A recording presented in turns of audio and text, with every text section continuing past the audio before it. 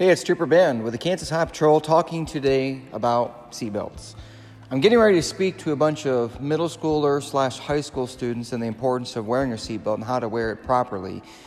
And I always think about how we, as parents and adults, need to be mentors to those that are around us watching our daily activities every day. They watch as we get in a vehicle. If we buckle up or not, it matters. It shows us the importance. It shows them the importance if we should be wearing a seatbelt or not. It's not about a Kansas law. It's not about laws across the United States. It's about you recognizing your own personal safety and doing what you need to do to keep yourself safe in that unwanted, unexpected moment, not knowing when it's going to play out. You might be the best driver out there, the one that does everything fine, but there's a lot of foolish and idiotic drivers out there that will put yours and others' lives at risk. It's important that we always wear a seatbelt. You never know when that crash will take place.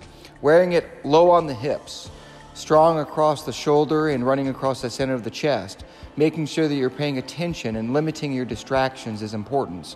And it always being attentive to how you drive the vehicle. You can only be in control of yourself and your vehicle. Until next time, it's Trooper Ben with the Kansas Highway Patrol, and we'll record something in the near future.